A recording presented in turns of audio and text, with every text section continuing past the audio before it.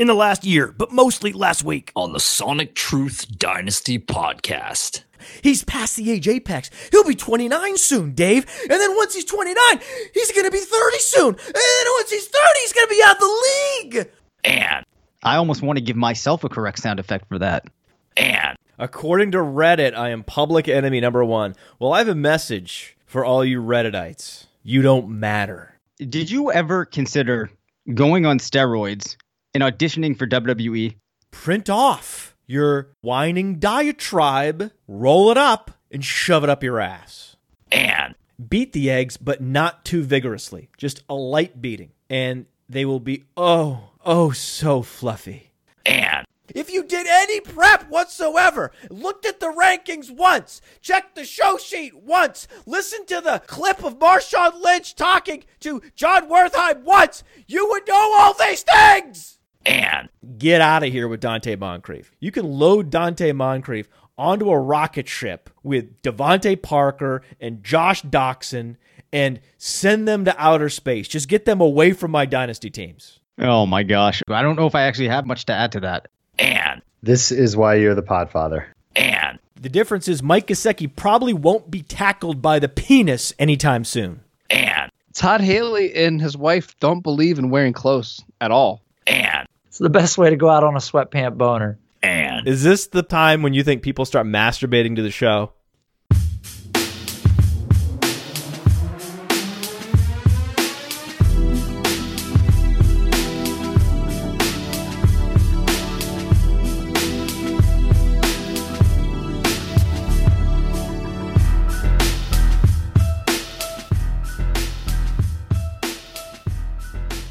Welcome to the Sonic Truth Dynasty podcast. I'm your host, Mike Leone, at 2 Hats, 1 Mike on Twitter. And I'm joined today by Matt Kelly on Twitter. He is at fantasy_mansion. Matt, how are you doing? Oh, I am alive and well. That's the report from the mansion. Alive and well. The end of August is a grind, and you're a DFS grinder, so you get the grind. But for anyone that's in the fantasy industry, late August, it's tough. It's tough, but we grind through it. We get these shows pumped out. When you have guests like Mike Leone on to talk about the Bills, talk about the Patriots, talk about ADP arbitrage, a lot to get to today on the Sonic Truth Dynasty podcast. Yeah, let's do it. I'm excited, as you said, a DFS guy, so I'm grinding the baselines with Drew Dinkmeyer over at dailyroto.com. We're getting ready. It's going to be a fun season, but yeah, end of August, man, it's tough. You were mentioning, you got to get the rankings updated. You got to get the shows put out. You got to find time to do your own drafts. It's a lot going on. Oh, my drafts? I actually have drafts. That's right. I forgot I have my own drafts to handle. Oh, while we're updating the cheat sheet and publishing the articles and dropping these podcasts. Yes, somewhere in there, we find time to draft. And in Dynasty, especially Superflex and 2QB formats, I am stashing a quarterback. He is my highest owned quarterback in all of Dynasty, believe it or not. His name is Nathan Peterman. Are you ready for the Nathan Peterman experience in Buffalo? I don't know if Buffalo can handle it. I will say I'm a bit of a Dynasty virgin. I did my first 2 Dynasty drafts this past offseason. And the first one I did, a league started by J.J. Zachariason at late round QB, in a league with him, and things are coming together pretty well. One of the moves was picking up Peterman off free agency in a super flex dynasty league. Oh yeah, he was available everywhere. He was dismissed. He had one bad game with 5 interceptions, random events and outcomes on the football field, bad bounces, 5 interceptions, and then exit stage left, Nathan Peterman. We never want to see you again. You can't play in the league. Small sample size trap by everyone in 2QB and Superflex leagues, and we're here to pick up the pieces. The damaged brand of Nathan Peterman has a home on the Podfathers dynasty teams. It's like, hey, Nathan Peterman, we're in the playoff mix right now. We've got a capable quarterback, but we're going to go West Coast, throw you in against this Chargers defense with an awesome secondary, a great pass rush, good luck. And then, there was part of me that was like guiltily, and regrettably at this point, like, not too upset by the performance because I was so livid that they did Tyrod Taylor dirty like that by benching him. But yeah, it was a tough go for him. The first pick six was literally a dump off pass off the running back's hands that he shot into the air. But I mean, to get a guy in a super flex league when you're talking a dynasty where you've got large rosters who's a starting quarterback, whether or not you think he's going to be a good fantasy play, absolutely belongs on your roster. As far as a Bills fan standpoint, the fun part about Peterman, he gets the ball out quickly. He makes some big plays because he's getting out quickly. He's an anticipatory thrower, but you get some big time negative plays, I think, too, as well, especially behind that trash offensive line. That's right. And trash receivers. So I'm worried that, we're saying, they threw him into this bad spot last year out west versus the Chargers. Well, any spot in this Bills offense as a quarterback's kind of a bad spot this year. Well, the Bills are going to Baltimore in week 1, a secondary without Jimmy Smith. So this was already a bad secondary with Jimmy Smith. Without Jimmy Smith, who I think is suspended for something. It's either performance-enhancing drugs or recreational drugs or punching a teammate. I don't know the details on Jimmy Smith's latest suspension, but it's something. He's creating havoc somehow, somewhere. So he's gone. In steps Nathan Peterman to a prime spot to exceed expectations and establish himself as the Bills starter. We know Josh Allen needs time to develop. The Bills know Josh Allen needs time to develop. Bills fans know that Josh Allen needs time to develop. So let Nathan Peterman play. He had a 9.3 yards per attempt at Pittsburgh. That was 87th percentile. Also, a college QBR above 80, and he's a smart player. So he was an efficient downfield thrower in college with a 33 Wonderlic. That's the perfect quarterback to insert while your premium first rounder develops. It's kind of crazy they haven't named Peterman the starter yet, right? I mean, I know it's just preseason, but you're talking, I think he's around 11 yards per attempt in the preseason, and Allen's around 4. When Peterman steps on the field, it's clear, this is a competent quarterback who understands how to deliver the football at the professional level. Yeah, while we are on the Bills offense, LaShawn McCoy, with the drama that went on in the offseason, whether he was going to get suspended or not over something that happened with an ex-girlfriend of his. People worried about that suspension. He's dropping in drafts. He was already dropping in drafts just because, for him, a little bit of a down year last year and just the major concerns of this offense in general. Are you buying low on Shady McCoy? I am. He is shady. That much is clear. He is one of the shadiest players in the league, but you don't get docked points for morality in fantasy football. Value is value, and LaShawn McCoy is the best old running back rental in fantasy football right now. You say he didn't have a good year last year. He was a top 10 fantasy running back last year. So to me, LaShawn McCoy was successful last year, and one of the reasons he was so successful, 287 carries, was number 2 in the NFL, 77 targets, number 8 in the NFL. 45 red zone touches. So even with this Bills offense, right? 45 red zone touches. What if, follow me on this, what if Nathan Peterman is significantly better than football analysts expected? Then what? Then LaShawn McCoy is going to accumulate his customary red zone touches and be an incredible value, particularly in Dynasty. He's still being drafted in the 3rd and 4th round in seasonal leagues, so he's not a great value there. But in Dynasty, a guy that can be had for a 2nd rounder and an upside rookie like Jordan Wilkins, yeah, you want to go after LaShawn McCoy. So my second Dynasty league I did was a best ball Dynasty draft, which I think is just a phenomenal format. As someone that plays a ton of DFS and kind of wants an intense league, but not super high maintenance during the season, he dropped to the 7th round, which I felt like that was kind of a no-brainer pick. I grabbed him there. Look at the players that are being picked in the 7th round. A lot of those players, especially in Dynasty, are young, unproven players that will end their careers without a fantasy-relevant season on their resume. You know that LaShawn McCoy,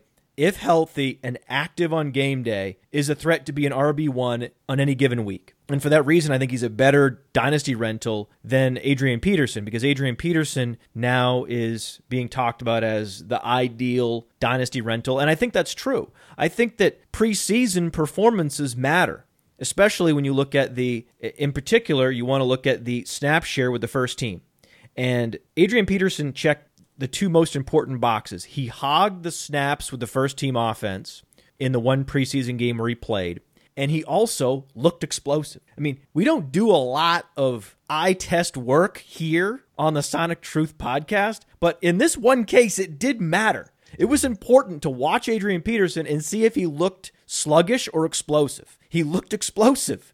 And clearly, the Washington coaches thought he was explosive, because otherwise they wouldn't have given him all of those touches with the first team unit. This tells me he's another perfect buy low in Dynasty to go out and win your league. We want to win leagues in Dynasty, right? So that means you trade for LaShawn McCoy and you trade for Adrian Peterson. Yeah, that's definitely the one aspect as being new to Dynasty that I struggle with, is that balance between, you want to build a roster that's going to be good for the long term, but at some point, value is value. You do have to win, actually win your league at some point, right? Yeah. You have to win your league. Every year you can try to win your league. Just carve out 6 roster spots. Say, this is my taxi squad. These are my developmental player slots. And then devote every other roster spot to winning.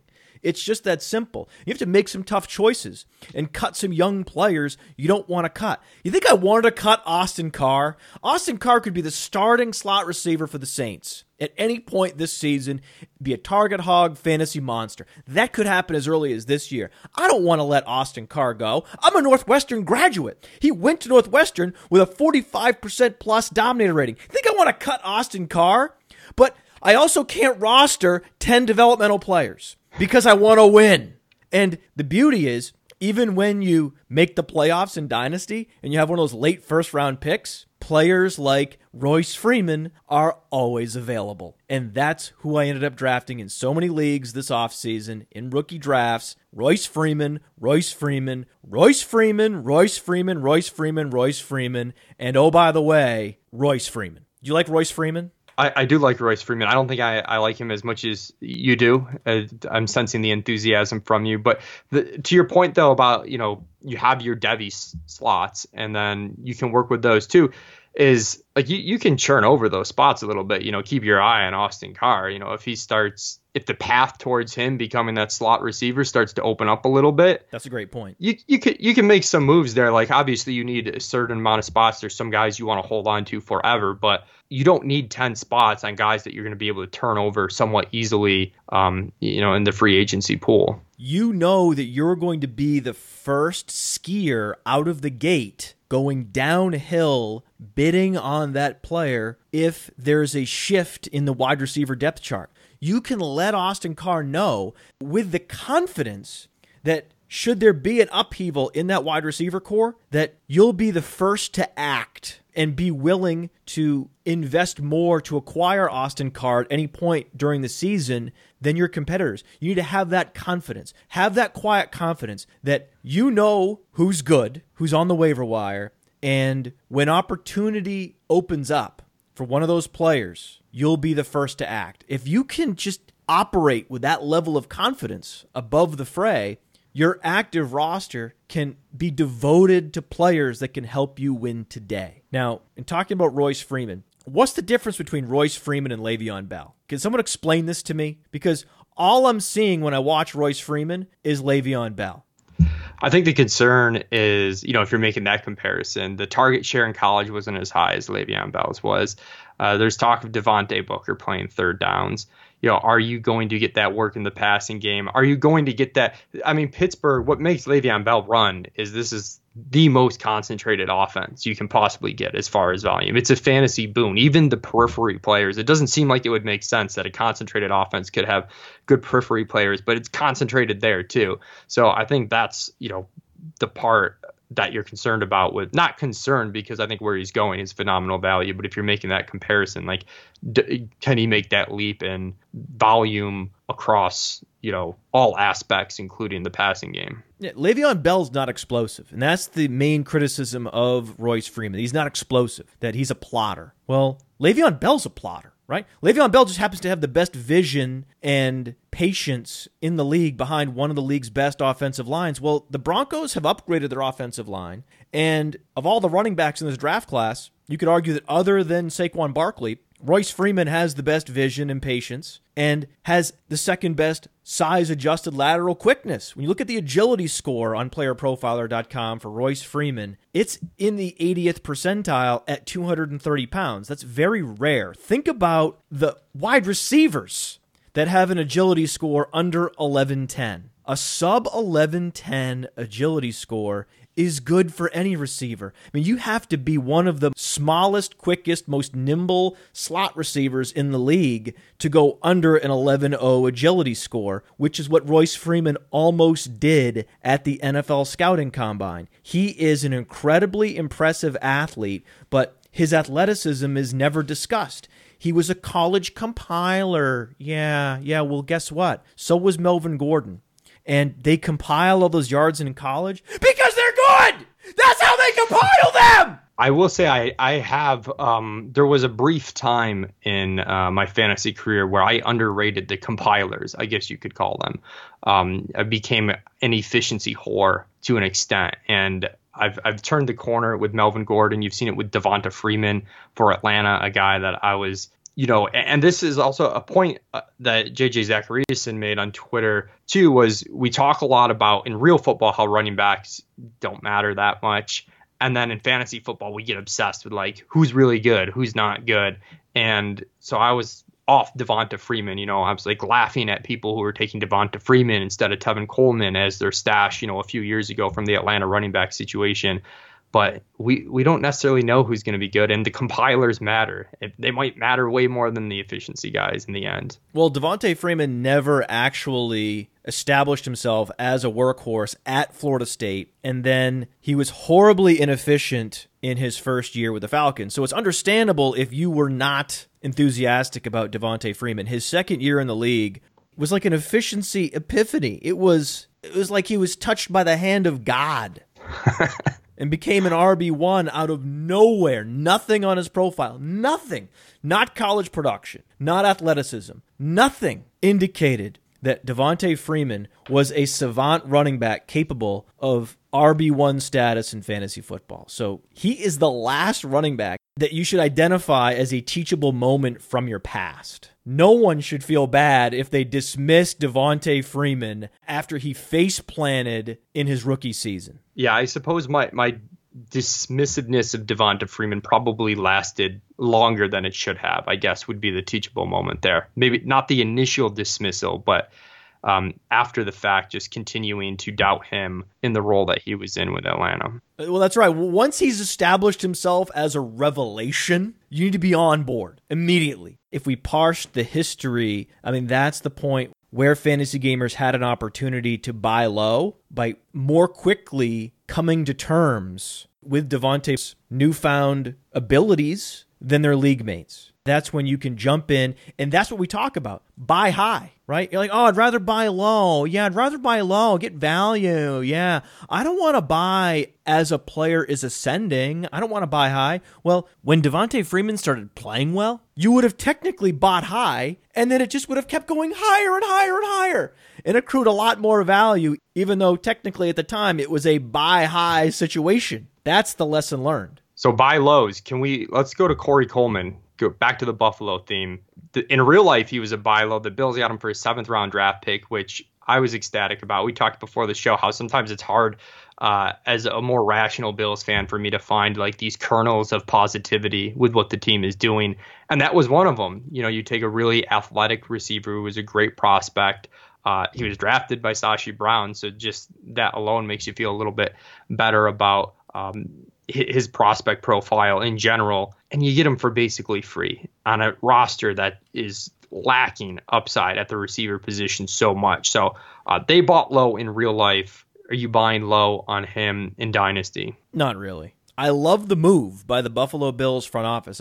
This is a front office that needed a win. They've taken so many L's in the last year, trading back and missing out on Deshaun Watson and Patrick Mahomes, trading up and drafting Josh Allen when they could have stayed pat and drafted the superior quarterback in Josh Rosen. So they drafted the wrong Josh. That was a mistake. Then they traded up for a middle linebacker, lost all the second-round picks they had hoarded, and those second-round picks ended up being Harold Landry and Josh Jackson, bona fide first-rounders at positions of need that help you stop the pass at the NFL level, which is crucial for any defense. So Bills fans needed an indicator that this front office was not one of the most clueless front offices in the league, and they got it with this Corey Coleman trade. Because the Corey Coleman trade shows me, the Bills get it a little bit. Like, they understand what upside looks like at the wide receiver position, but now it's on to the coaches. So we know the GM isn't the worst GM in the league now. That's official. The Bills general manager was making a run at worst general manager in the league, but post Corey Coleman trade, he's safe. He can no longer be tagged with that designation. Now it's on the coaches. Will they keep him on the active 53-man roster even though he'll never pick up the playbook in time? It's impossible. Look what happened to Sammy Watkins last year. But Sammy Watkins still had the brand equity. Of course, they're going to keep Sammy Watkins and feature Sammy Watkins even though it's futile because he's not up to speed on the playbook in week 1 and he was behind all season. Well, that's going to be the case with Corey Coleman. You trade for Corey Coleman looking ahead to a 2019 breakout.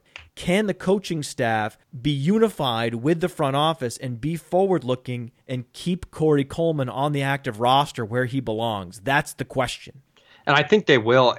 And to a certain extent, they have the cop-out because this just isn't a very deep wide receiver depth chart. So the sacrifices that they have to make in order to make that happen, the opportunity cost there just isn't all that high. Are they going to cut Andre Holmes? No. Yeah, they're making their own demise here at the receiver position. I can't believe they haven't addressed it, and it's been like 2 straight off seasons where one they traded Sammy Watkins one year, and then the next year there just seemed like they not only did they not make any additions, they just seemed like they weren't even motivated whatsoever to address the wide receiver position. It's almost like Jerry Jones is running the Bills, just out here mailing it in. I mean, is there anyone on this depth chart at any position in Buffalo that you qualify for truther status on?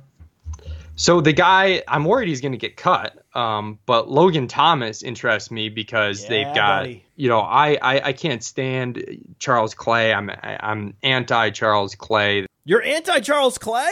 I'm anti-Charles Clay. Well, you just don't like his contract. Stonehands Charles Clay. And that contract was an embarrassment. Egregious contract for him, consistently banged up. And then you look behind him, there's not much. And it looks like, though, they might not keep Logan Thomas, which, he's got an 86th percentile agility score. He's got an 89th percentile speed score. He's a big dude, 6'6", 248.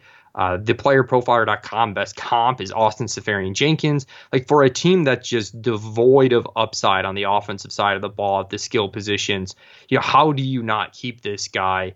Because you want to take, Capri Lee or Kroom, I think, is the other guy there that they're thinking of keeping. I don't know who those players are, but it's becoming clear that the Buffalo Bills are the Dallas Cowboys North without Dak Prescott. That's really what they are. They're Dallas Cowboys North without Dak Prescott, and that's just sad.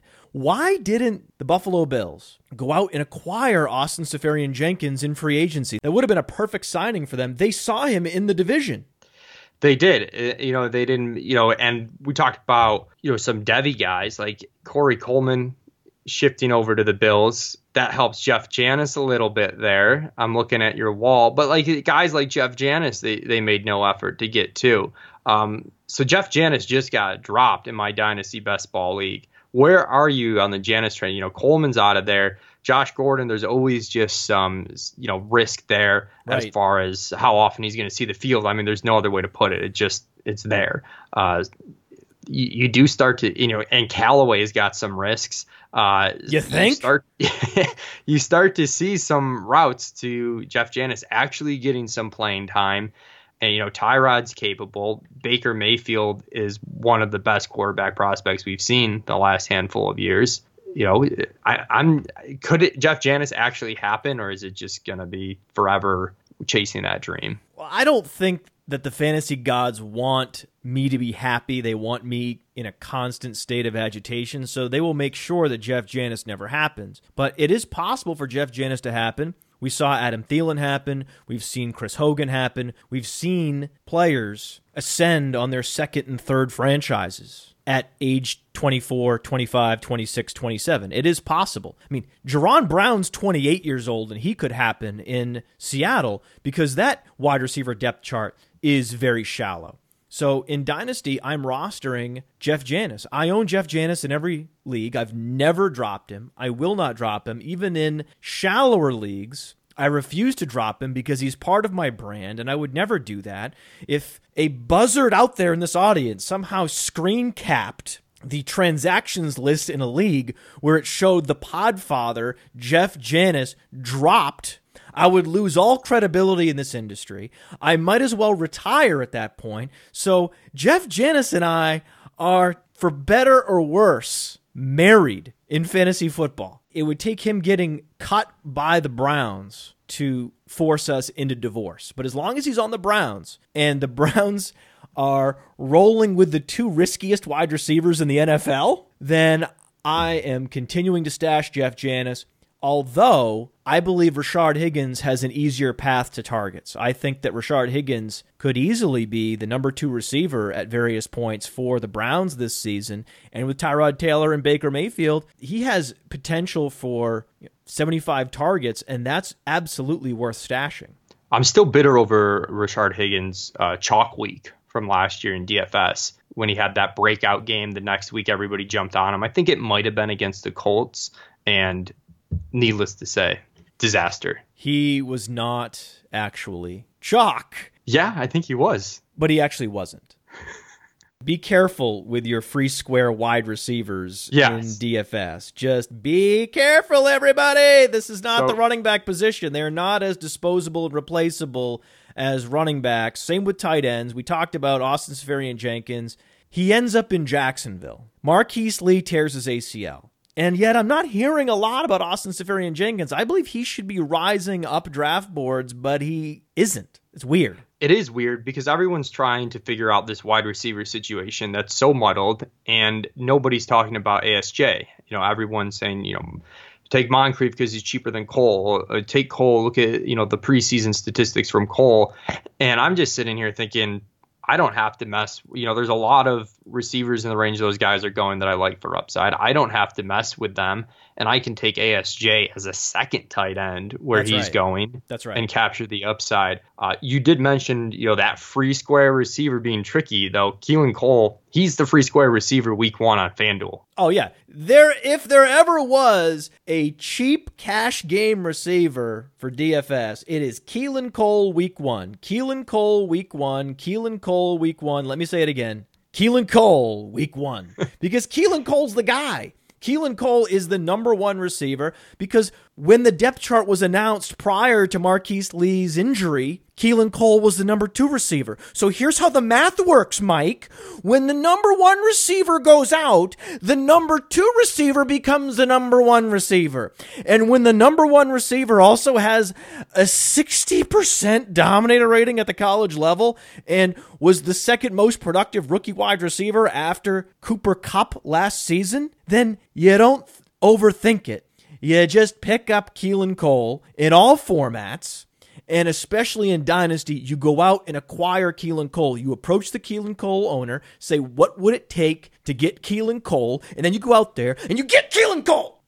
Do it. You heard it here. And I have to ask you, though, because I love using playerprofiler.com. As someone that doesn't watch college football, really doesn't pay attention to college football, but is very in the DFS world, I need to get a read on these players, whether they're any good or not. A quick snapshot. I'm going to your site to check out Cam Meredith the week that he went off, and I was like, oh, do I want to play this cheap receiver from the Bears? Is it worth it? And that sold me on using Cam Meredith. But where I struggle sometimes, and that's where I want to get your thoughts on, I see Keelan Cole, 99th percentile college dominator rating, 99th percentile college YPR. But then I see, he's undrafted out of Kentucky Wesleyan, these guys that go to smaller schools, how do you mentally adjust for the Dominator rating, the college YPR? And a second, follow-up to that would be, do you have any plans to maybe like do some sort of like indexed adjusted college Dominator rating that kind of accounts for these types of things, or is that just too messy? Maybe in 5 years we'll have an indexed college Dominator rating. In the meantime, those of us with common sense can simply calibrate the Dominator rating and bring it down. So if you just bring it down 10 percentage points, it's still a 50% Dominator rating, which is what DJ Moore posted at Maryland and is still above the 95th percentile. So Keelan Cole is the perfect case of a wide receiver who fits in that Antonio Brown archetype. And I'm not afraid to use the name Antonio Brown as a comparable to other receivers. I'm just not afraid of that. I'm afraid of nothing. I'm the fucking podfather. I can say whatever the fuck I want. And in the case of Keelan Cole, we have to start the conversation. This is one of the true savant wide receivers in the league. A possession receiver who delivers splash plays. There are very few of those receivers in the league. One of them happens to be named Antonio Brown. When a wide receiver can transcend his workout metrics the way Keelan Cole transcended his workout metrics as a rookie, that's an indicator that he has a je ne sais quoi factor, that he understands how to take advantage of the creases and crevices on a football field, and he's simply outworking every other wide receiver in that wide receiver room in Jacksonville, and he's outworking the cornerbacks that he's lining up across from. There's no other explanation for how Keelan Cole, who runs a 4.6 40, was able to post a 9.0 yards per target, top 20 in the NFL last season, with Blake Bortles as his quarterback, also finishing top 30 in total yards after the catch on just 83 targets. Like, that's almost a riddle. How do you finish outside the top 45 in targets, but inside the top 30 in yards after the catch? As a rookie, no less. Well, the answer is simple. You're a fantastic receiver. You understand all the nuances of the position in a way that workout metrics can't capture, but metrics like college Dominator and yards per reception and breakout age do capture. So once Keelan Cole establishes NFL level efficiency, the workout metrics lose a lot of their relevancy. Yeah, that makes a lot of sense. One guy that does have good workout metrics and is sort of the bridge from, we talked about my Bills, we'll talk about your Patriots.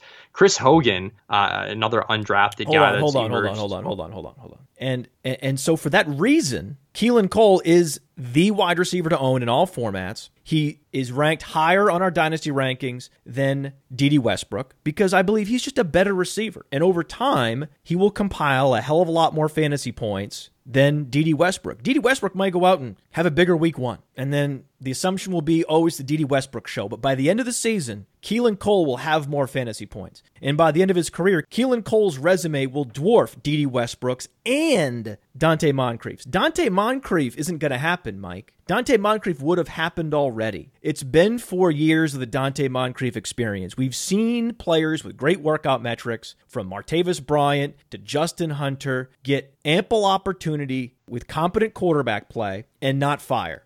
And once you see that happen, you just need to move on and not continue to refresh their player profile or workout metrics and hope for the best. That roster spot is better used elsewhere. Just like we talked about buying high on a player like Devontae Freeman and Keelan Cole, sell low on Donte Moncrief. Doesn't the cost factor into this, though? So I'm looking, just for seasonal, for redraft. I know we're talking dynasty, but for redraft, the NFFC ADP, the last week or so, you've got Keelan Cole going 143rd on average. You've got Moncrief going outside the top 200. So basically for free at the tail end of your draft. But that's not the case anymore. That data is still being skewed by the presence of Marquise Lee. In the next week, you will see Dede Westbrook, Keelan Cole, and Donte Moncrief jump 50 slots in all formats, including dynasty startups. So this is the time, this is the perfect time to jettison Donte Moncrief from your roster before week one starts and fantasy gamers realize, oh, he's not even a starter without Marquise Lee. This guy's not going to happen. sidestep that Dante Moncrief landmine now while you can get something back. You have a week. Go. So I'm splitting a best ball league with Davis Maddock. We're drafting Friday. He is giving me the hard sell on Dede Westbrook as the guy to own here. Why not Dede? Why isn't it going to be Dede? Because I think Dede's a field stretcher. But when given an opportunity last year, Keelan Cole was much more efficient. So the NFL production and efficiency matters more than what they did in college. I understand that Dede Westbrook won the Biletnikoff, and he delivers the splash plays. But he also did it at age 22. So he has a Kevin White-esque breakout age. And he does not have a clean off-the-field resume. And he doesn't look the part of an all-purpose wide receiver. He looks the part of a field stretcher. And a one-dimensional field stretcher in the Blake Bortles offense is not an asset that I'm going to be relying on week in, week out, where Keelan Cole can run routes close to the line of scrimmage and then secure a short pass from Blake Bortles, pivot upfield, get a first down, score a touchdown. When you game that scenario out in your head, it's much easier to imagine Keelan Cole being a productive asset this season than it is Dede Westbrook. So we'll jump from one undrafted receiver to another. Your Patriots, Chris Hogan, my former Bills, Chris Hogan, who has some really strong athletic numbers. You can check for yourself on playerprofiler.com. The Spark X percentile is, really high end for Hogan, and he's just simply produced. He produced with the Bills even when, they had a low volume passing offense. He's produced with the Patriots. I did a model looking at the receivers last season with 50 plus targets, and he was one of the higher rated receivers in terms of expected yards per target and expected touchdown rate just based on where the targets were coming from, the air yards of the target. So the question we have in the show sheet is if I am ready for Chris Hogan to continue to haunt Bills fans. And you know what? I am absolutely ready because I own a lot of shares of Chris Hogan in basically all fantasy formats. And I mentioned to you that first dynasty draft I did, things coming together, got Peterman off free agency. Before the Chris Hogan hype train really got going, I think 3 weeks ago or so, it feels like there was just a turn and people were finally buying, was able to ship Sammy Watkins to another team in return for Chris Hogan and Aaron Jones. So I was pretty ecstatic about that. Are you ready for Chris Hogan this season? That's a great trade. I love the trades where you get a more productive player in 2018, but you also get a player that can become a foundation of your future. So that to me was the best of both worlds, getting an upgrade at wide receiver for 2018, and then Aaron Jones could be the bell cow back for the Green Bay Packers as early as midseason. So bravo on that trade. Also bravo in taking control of the steering wheel. The reason why these questions are phrased as such, are you ready for Chris Hogan to continue to haunt the Bills fans this season? The reason why it's phrased that way in the show sheet is because I often take control of the show. I grab the steering wheel from the guest host, and you are refusing to let me take over the steering wheel. You want to drive this show, and I love it. I love a strong hand at the till, and that is Mike Leone. You want a guest host, you got a guest host. I got myself a guest host. A hell of a guest host.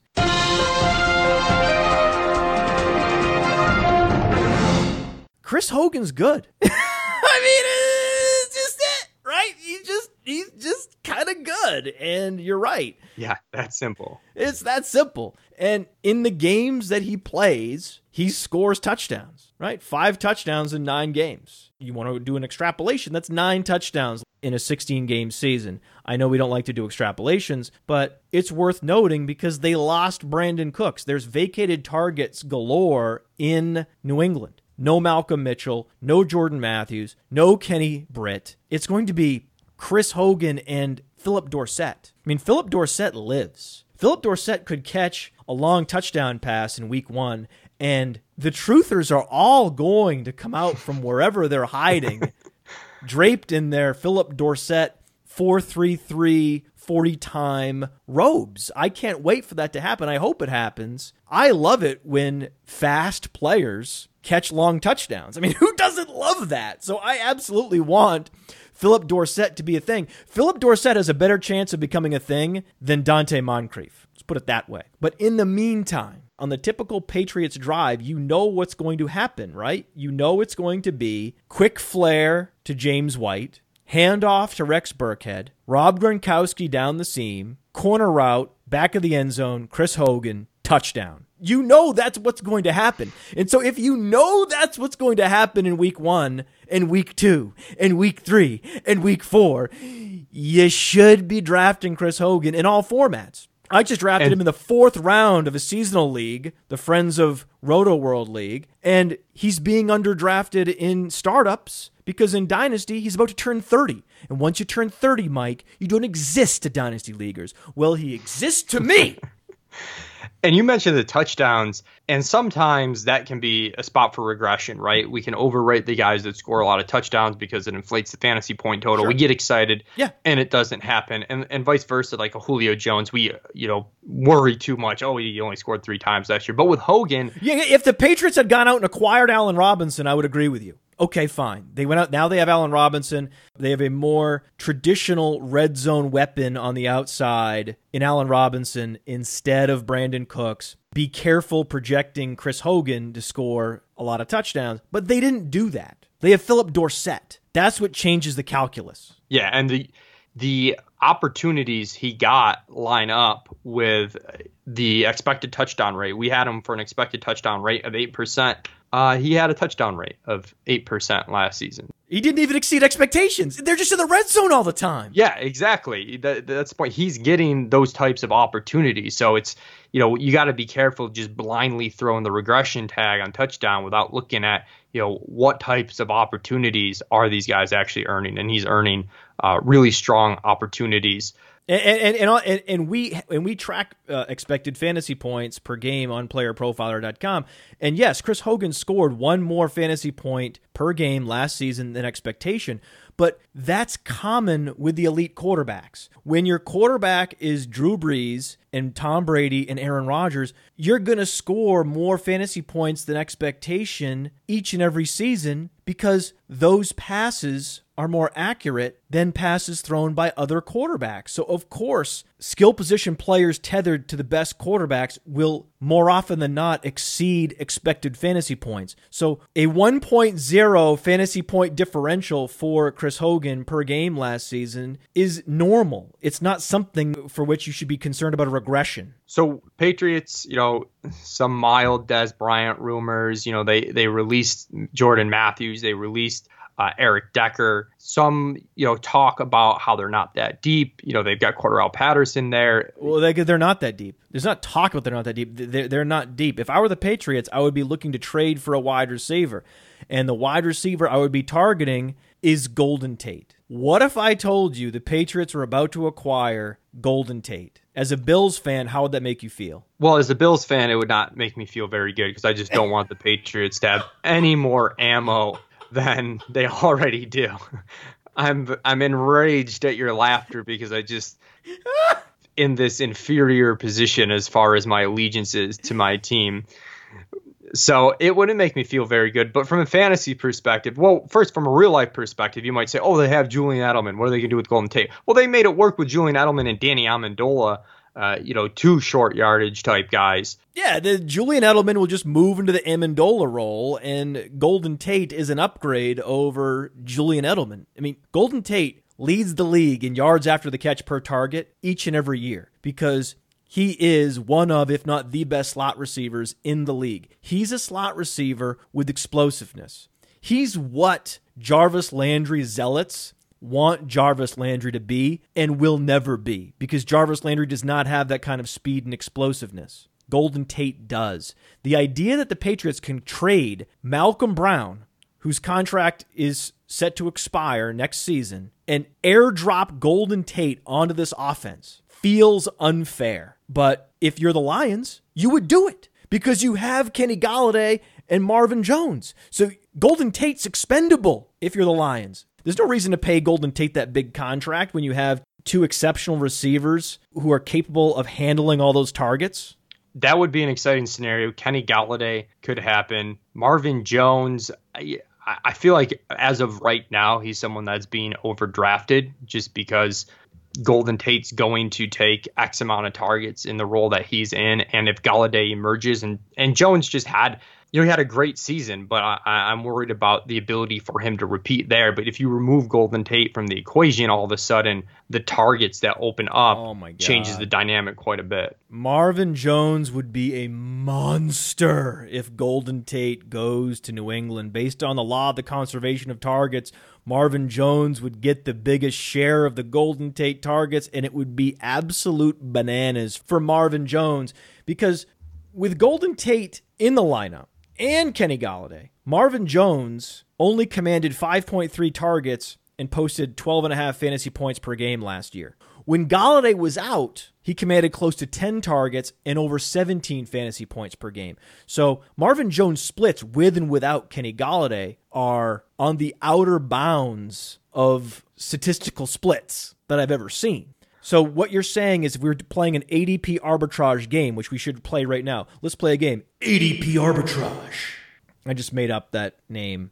I like it. And I'm going to modulate my voice so it sounds cool. So right now, Marvin Jones, Golden Tate. Who do you got? My answer is trick question. I've got Kenny Galladay going 50 picks after both of these guys. That's the guy to take. If you're drafting in the 5th round and Marvin Jones and Golden Tate are available, who are you drafting, Mike? I'm taking Golden Tate. I'm taking the consistency in what he brings with the shorter targets, and generally I'm playing half PPR, full PPR leagues, and I like the floor better. Usually I don't make floor plays, but this is a scenario where I like the floor of Golden Tate. Because Golden Tate not only has a high floor, he also has a high ceiling because he has the explosive athleticism, and there's a chance he gets straight into the fucking Patriots! Oh my God!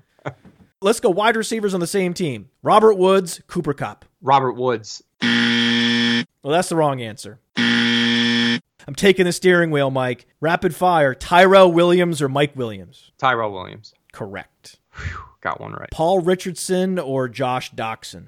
Close, but Paul Richardson. Yes, thank you. You're doing well. You're really coming back from that wrong answer on the Robert Woods, Cooper Kupp dichotomy. Kenny Stills or Devontae Parker? I think it might still be Stills, even though he's going earlier.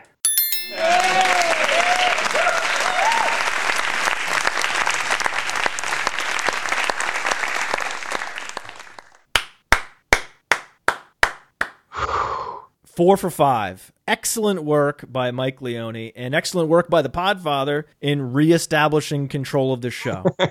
The other wide receiver I can envision the Patriots trading for is Deshaun Jackson. Can you imagine Deshaun Jackson and Philip Dorsett on the Patriots? I mean, can you imagine the space they would create for Chris Hogan and Rob Gronkowski? Doesn't that just make you smile, that idea? The thought of Deshaun Jackson in a Patriots uniform makes the blood rush to my penis, and it instantly becomes erect. I've shriveled. I don't like it. One, the Patriots aspect we already know scorns me. Two, Deshaun Jackson scorns me as someone that every week last year, this is my GPP wide receiver in DFS, and historically he is one of the better performers in yards per target over what he should get, and what he should get's already really high because of the types of targets he creates, and last year was the opposite, had a really bad year. So is he aging?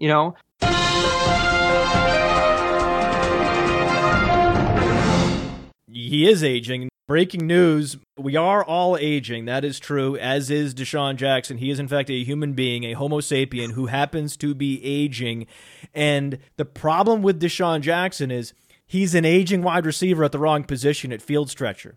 Fortunately, he has the sub 4.4 wheels, so he can lose some explosiveness and speed and still be effective. The same is true for Mike Wallace. Deshaun Jackson and Mike Wallace are the two best aging field stretchers. But because of this injury to Alshon Jeffrey, Mike Wallace is now more valuable in fantasy football than Deshaun Jackson. It's crazy, but it's true. And if I were the Zeus of the NFL and I could just make any trade happen that I wanted to happen, after moving Golden Tate to the Patriots, my next preferred trade would be to move Deshaun Jackson to the Patriots for whatever defensive players. I don't care about defensive players. And because for all the reasons we want to see Kenny Galladay unlocked in Detroit, I'm even more excited to see Chris Godwin unlocked in Tampa. So who do you think is going to be better this year? Do you think it's going to be Godwin or Galladay? If you had to overpay for one of these guys in Dynasty, who would it be? I think it's Galladay. I like the profile for Galladay a bit better, but I do struggle with this because I like them both. And Godwin has, we talked about TD rate regression. Godwin ran really unlucky in terms of touchdowns scored last season. So that's going to come back this season. Of course, you've got the long-term upside given his athletic profile, 95th percentile Spark X score. The college metrics are good, good YPR, good dominator rating, good breakout age. Ticks pretty much all of the boxes. Did you have Chris Godwin in DFS in week 17 last season? Is that the one where he had a touchdown that got reviewed? I don't remember. I hate week 17 so much. You probably love it. I love week 17 because it allows me to use my player profiler skills to find the backup players that project to command starters snaps. And last season, week 17, Chris Godwin, 12 targets, 111 yards and a touchdown. On 111 yards and a touchdown on 12 targets. And 9th in yards per target, 9.5 on the season. So really efficient. Just ran unlucky with touchdowns. But my answer is Galladay just because I don't know. It's kind of a feel thing. I just think the upside's more. It's a better quarterback situation, and that's a big deal. To have Matthew Stafford as your quarterback for the next 5 years, that's huge for Kenny Galladay in Dynasty. You don't have Mike Evans there. I know that it seems like everyone in my bubble is very anti-Mike Evans, and I'm down on him too, but he's still there. You can't just pretend he's not there. I like to pretend he's not there. I just want to have a Mike Evans trap door installed in Tampa and just hit a button and bye, never have to see him again. I'm really conflicted on Mike Evans because I was really high on him for a while. And I've been talking about these expected metrics that we've come up with our model. And over his career, Evans is below league average in terms of the difference between his expected stats and catch rate and yards per target and touchdown rate. I mean, not by a lot, but a little bit across the board. And that is concerning.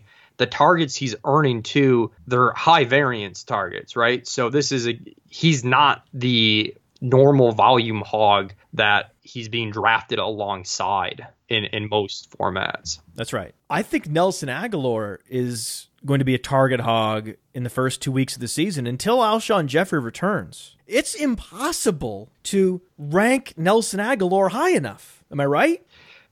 He's a good example of, when we're talking about Devonta Freeman buying high. That's right.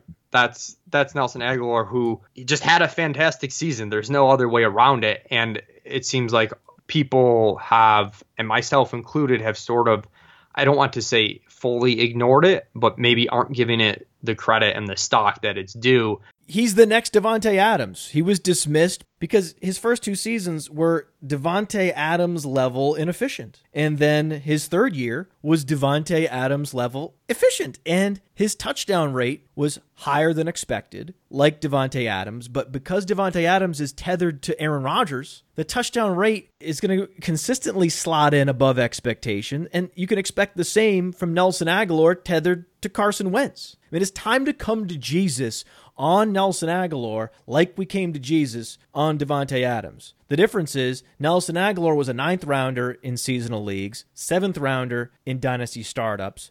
Davante Adams going 4 to 5 rounds earlier. The gap between Davante Adams and Nelson Agholor needs to narrow significantly. And the only way to do that is to move Nelson Agholor up at a high velocity. I just don't think that because Nelson Agholor and Mike Wallace have such damaged brands, they have these grossly inefficient seasons on their resume. It's this governor on how high you can possibly move them up based on target share, but you have to ignore their past and chase the targets. And if you're chasing targets, especially early in the season when you want to get those wins, you want to start the season 2-0 in your fantasy league, don't you? Well, if you want to start the season 2-0, I have some advice for you. Go get Nelson Agholor and Mike Wallace and start them. That's how you do it. That's the easy cheat code. Starting the season 2-0, get Mike Wallace, get Nelson Agholor. And don't worry about past inefficiency because to me, it's not relevant. I'm in a best ball draft on draft, and I'm putting you on the spot. 7th round. Oh, Aguilar.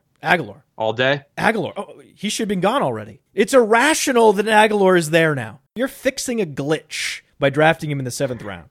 I really just maneuvered coming on this show to get advice for this one pick. It's a very important pick, so push the button on Nelson Aguilar, and don't be afraid to stack Aguilar and Mike Wallace. I don't like to stack the most expensive wide receiver with less expensive pieces, but I do like to stack the ancillary receivers on a team, because if the number one wide receiver cornerstone falls away, like is what we're seeing in Philadelphia, it's wheels up for every other receiver in that group because of the law of the conservation of targets. So that's why I'm comfortable stacking Chris Godwin and Deshaun Jackson. It's why I'm comfortable stacking Nelson Aguilar and Mike Wallace. And I'm also comfortable stacking Taywan Taylor and Rashard Matthews for the same reason. Is it possible that Taywan Taylor is just simply a better player than Corey Davis? No, it's not. And as good as Taylor has played in the preseason, he hasn't really ascended up this depth chart the way that you would expect it. And you start to wonder, where can he go? He's number 2 with Rashard Matthews out. You want him to usurp the top 10 pick in his second year? Well, if you look at where the snaps are coming from, it hasn't been great. Maybe I hold on, let me do that over. Where's the edit button? Where's the Podfather edit button? There's no Podfather edit button. This is going in the outtakes. You're fucked, Mike. This is the outtakes. There is no delete. Only my mistakes get deleted. Only. But wasn't he running behind Tajay Sharp in the preseason?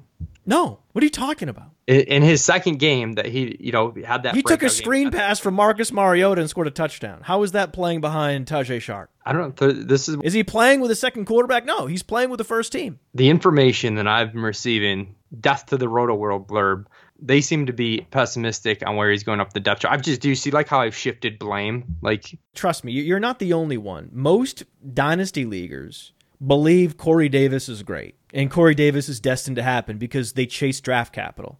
And all we've seen the last 3 years are first round picks flame out. One after another, after another, after another. And if the first round picks flaming out aren't enough, how about second round picks? Like, Zay Jones. You know Zay Jones well. Why we got to go there? You thought we were going to get out of this podcast without mentioning the name Zay Jones. You were wrong. Taywan Taylor was as impressive as a prospect as Corey Davis. But Corey Davis is a black box athlete. We don't know what kind of athlete Corey Davis is because he couldn't do any testing because of the broken foot during the pre-draft process. So while Corey Davis was a dominant producer, one of the most prolific wide receivers in college football history, there are question marks on his profile.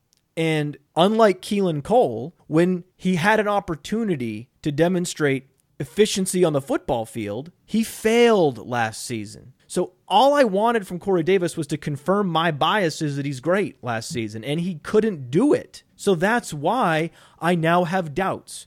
But Taywan Taylor, on the other hand, has done nothing but exceed expectations whenever he's asked to produce on a football field. That's what he does. He was a metronome as a downfield producer at Western Kentucky. His yards per reception was consistently year over year over year over 17.0. And then when he comes to the NFL, what does he do? Delivers splash plays. For all the reasons I like Keelan Cole, I also like Taywan Taylor. And I'm hesitant to stamp number one receiver on a player that hasn't done anything in the NFL level yet just because he was drafted in the top 10. Not going to happen. We talk about stacking the second and third receivers tethered to quality quarterbacks. That's also the argument to draft Tyler Lockett and Jerron Brown. I mean, can anything stop Tyler Lockett in particular from becoming a thing this season? The only thing I'm worried about is Jerron Brown, and I can't believe we're at a place where we're worried about Jerron Brown. I love it. Yes, Jerron, worry me. Well, I just wonder, I think the big question mark here is Doug Baldwin's health. He said he's not fully healthy. And if you take Doug Baldwin out of the equation, like you mentioned with Alshon Jeffrey and the Eagles, it's, everybody's value is rising. That's a huge target void to fill. But while he's there, I don't know if we see anybody on this team ascend to a 20% target share. I think we might see a couple of guys 15, 16%, and I don't know, how much that does for you. Lockett was efficient on a per target basis, but is he ever going to get that high-end not even high-end volume, but the type of volume that's requisite for a true breakout upside season? I just want a 1,000-yard season from a number 2 receiver. We saw it with John Brown, and that's his best comparable player on playerprofiler.com. I'm not saying he has to finish as a wide receiver 1 in fantasy. I don't think that's in Tyler Lockett's range of outcomes, but he could finish as a wide receiver 2, and Jerron Brown could finish as a wide receiver 3, and they would both return great value in doing so. I think that we're at the place now where Doug Baldwin is one of the most overrated wide receivers in Dynasty because he's one of the few who seems to be immune to the ageists in the Dynasty League community. They've rationalized Doug Baldwin's age, that he has a game like Antonio Brown. He's going to be 30 as well. If he's not the most overrated wide receiver in the league, who is? I'm offended that you're going to blasphemize the great Doug Baldwin like this. In dynasty leagues, he's about to turn 30, and he's not Antonio Brown, and he's not Larry Fitzgerald, and he's hurt. I mean, if this is a washout season, then you're talking about Doug Baldwin at age 31 coming back from injury in 2019. Who the hell is excited about that asset on their dynasty roster? All right, I'm just going to give Baldwin some love as someone that, for his level of targets the last several seasons, nobody comes close to him in terms of outperforming his expected metrics across the board. So I'm going to give him some love. I see the point about dynasty. No, I have no problem. You want to go out and compare him to Antonio Brown? I started the Antonio Brown comparison with Keelan Cole, so I'm open to the Antonio Brown comparison. And if anyone can be Antonio Brown light in their early 30s, it's Doug Baldwin, but he's also being priced as such. What's not being priced into Doug Baldwin in Dynasty is the idea that this could be a washout season for him. And that's why this is a player I'd be more inclined to get out from under right now than, say, a Chris Hogan. So he's not the most overrated wide receiver in Dynasty. Absolutely not. That's easy. That's Devontae Parker. But for you, who's the most overrated wide receiver in Dynasty? I'll give you two. I think Mike Evans and Calvin Ridley are the two that... How overrated is Calvin Ridley? It's pretty wild, and I think, as you said, people are obsessed with draft capital. It's wild! I think the combination of draft capital and just that he was better known than some of the other wide receiver prospects for the fact that he went to Alabama, played well in the national championship game. But when you start looking... Vividness bias. Yeah, exactly. When you start... And this is why I love at Daily Roto, when we do our projections each week, we're very transparent in the baselines and the volume that's projected for players and the efficiency that's projected. And it's all customizable, so you can fool around with it. So if you have this vividness bias or obsession with a player and you're like, oh, he doesn't project really well, I wonder why, you can look closer and you can just see the math just doesn't add up. Doesn't. And with Calvin Ridley, I think that's the case. It's just a situation where, competing for targets with Julio Jones, depending on where he even is starting week 1 on the depth chart, and was overrated as a prospect. I just think that he's going solely because of where he was drafted. And people, I think this is a great spot for him because they just think, oh, Atlanta, that's awesome. But for fantasy, I don't know if that's the case. Oh, it would have been awesome if Atlanta drafted Traquan Smith. It would have been awesome if Atlanta drafted Cortland Sutton. It would have been awesome if Atlanta drafted James Washington, far superior wide receivers. But they didn't. Unfortunately for Atlanta Falcons fans, they drafted Calvin Ridley. Actually, let me slow my voice down in the editing room. They drafted Calvin Ridley. You got all the tricks. Because Calvin Ridley has no burst. 107.7 second percentile burst score. So in those explosion drills at the combine, broad jump, vertical jump, he barely registered a value. If he played on any other team, he wouldn't have been a first-round pick. He was picked in the first round solely because he played at Alabama. And what I said 5 months ago is that if Traquan Smith and Calvin Ridley had switched teams, it would have been Traquan Smith being drafted in the first round and Calvin Ridley being drafted in the 5th round. Not the 3rd round like Traquan Smith, because Traquan Smith is a far superior wide receiver prospect by every measure. And yet, Dynasty Leaguers are still confidently drafting Calvin Ridley in the first round, and it makes no sense. And it's not just Dynasty Leaguers. Look at high-stakes fantasy gamers. In the FFPC best ball leagues, Calvin Ridley's going at slot 140. Mohamed Sanu is going at slot 207. But Mohamed Sanu is the one hogging the snaps with the first-team offense in preseason. Not Calvin Ridley. Mohamed Sanu is lining up next to Julio Jones and Matt Ryan, not Calvin Ridley. Calvin Ridley has not been able to supplant Mohamed Sanu in any game situation throughout training camp and preseason. And for an old wide receiver prospect, he's going to be 24 years old soon. That is a glaring red flag. He's the most overrated wide receiver prospect since Kevin White. And we will see him finish outside the top 5 rookie wide receivers in fantasy football this year, because I think this wide receiver class is underrated. It won't just be the Calvin Ridley flameout, which pushes him down the rookie rankings as the season progresses. It's the fact that these other rookies are going to exceed expectations. Do you think this rookie wide receiver class is underrated? I absolutely do. I mean, I think immediate expectations for any rookie class need to be somewhat tempered when you just look at the historical rookie stats for wide receivers. But because we didn't have this top 5, top 10 wide receiver pick right off the bat, I think people associate kind of a whole class where the top guys went. When you start looking at some of the other guys that went, and it's not just that good receivers were in this draft class. We had some of the right receivers in the right spots, I feel like, with Traquan Smith in New Orleans, James Washington in Pittsburgh. Washington could surprisingly be one of the most impactful right away. And this is what I mentioned early in the show. When you have a Steelers offense that's very condensed in terms of volume, you think Antonio Brown, Le'Veon Bell, but you look beyond that, you still had Juju and Martavis Bryant for 32% market share of the targets, which isn't bad for the 2 and 3 wide receivers combined. That was in 2017. Yes, that's not terrible for 2 wide receivers combined when you've got so much volume going to 2 other players in Le'Veon Bell and Antonio Brown. So yeah, imagine Martavis Bryant, but strong at the catch point, right? Yeah, I mean, if you just give Washington Martavis Bryant's volume, it's not that big of a stretch. Yeah, James Washington can do more with those targets than Martavis Bryant.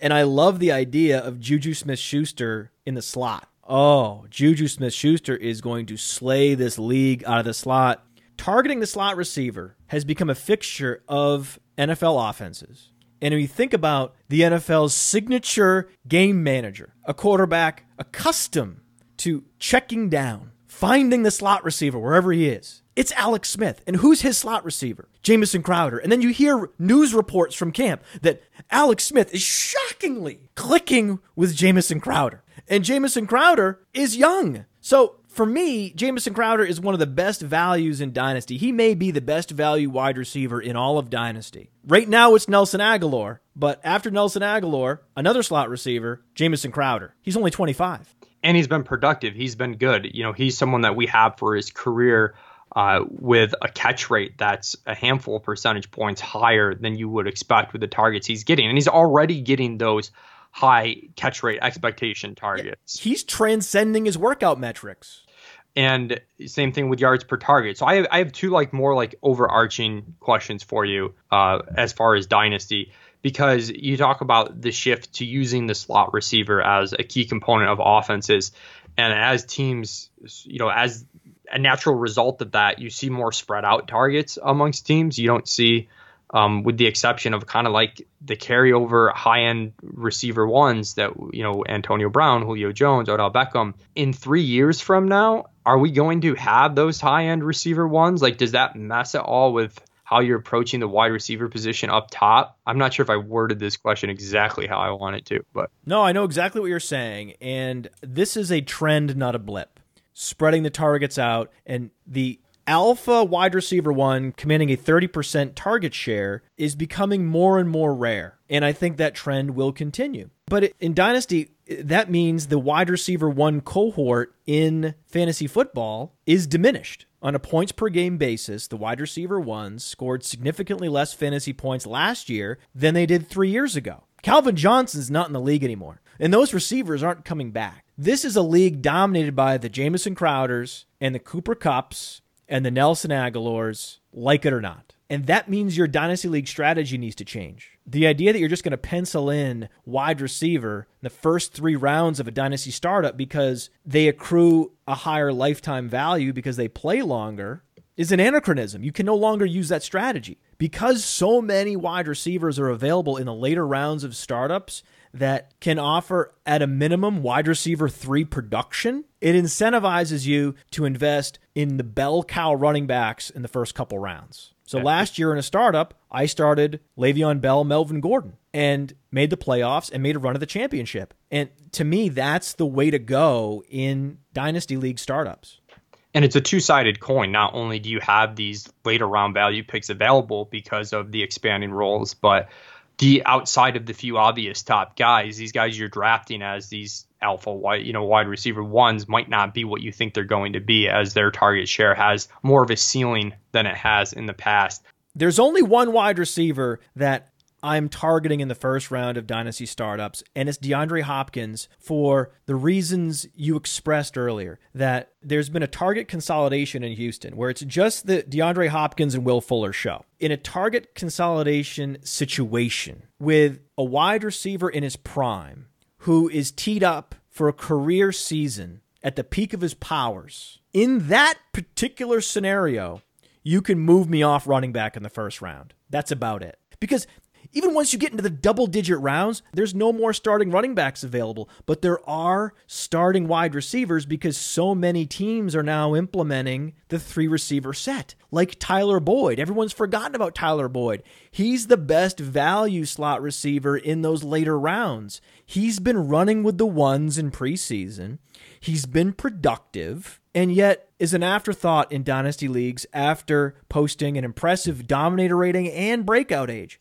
All the things we love about Keelan Cole. Well, Tyler Boyd is that. He just hasn't had the opportunity that Keelan Cole had because A.J. Green wasn't lost to a torn ACL last season. But I think Tyler Boyd is a must-have in Dynasty because he's still young. He was a mega producer at the college level, and there are vacated targets to be had in Cincinnati. I'm a fan of Trent Taylor looking at San Francisco. I think that's a slot receiver that we could see emerge. He's got 95th percentile agility score. Jimmy G back there, if you're a believer in him. I know Derek Hardy of Roto Grinders has his way of defining efficiency for quarterbacks. And even though it was a small sample size for Jimmy G last year, already has him in his top 10 quarterbacks in terms of yards per attempt as far as the quarterback skill baseline. So I think the opportunity could be there. And it's someone that I just don't hear very much hype around that I think, I can get on board with. I took him in one of my 2 Dynasty Leagues I started up this year. I own Trent Taylor everywhere. I have more Trent Taylor than I have Tyler Boyd. So you nailed that one. What about running backs? One running back rose up the Dynasty rankings very quickly, not on Player Profiler, but in other places. Kenyon Drake. And the touches that Kenyon Drake is being promised in the media by Adam Gase continue to deflate. First, he's going to get 25 touches. Then it's 20. Now it's 15. And this is the most obvious thing I've ever seen. I mean, he parallels so closely with Ronald Jones.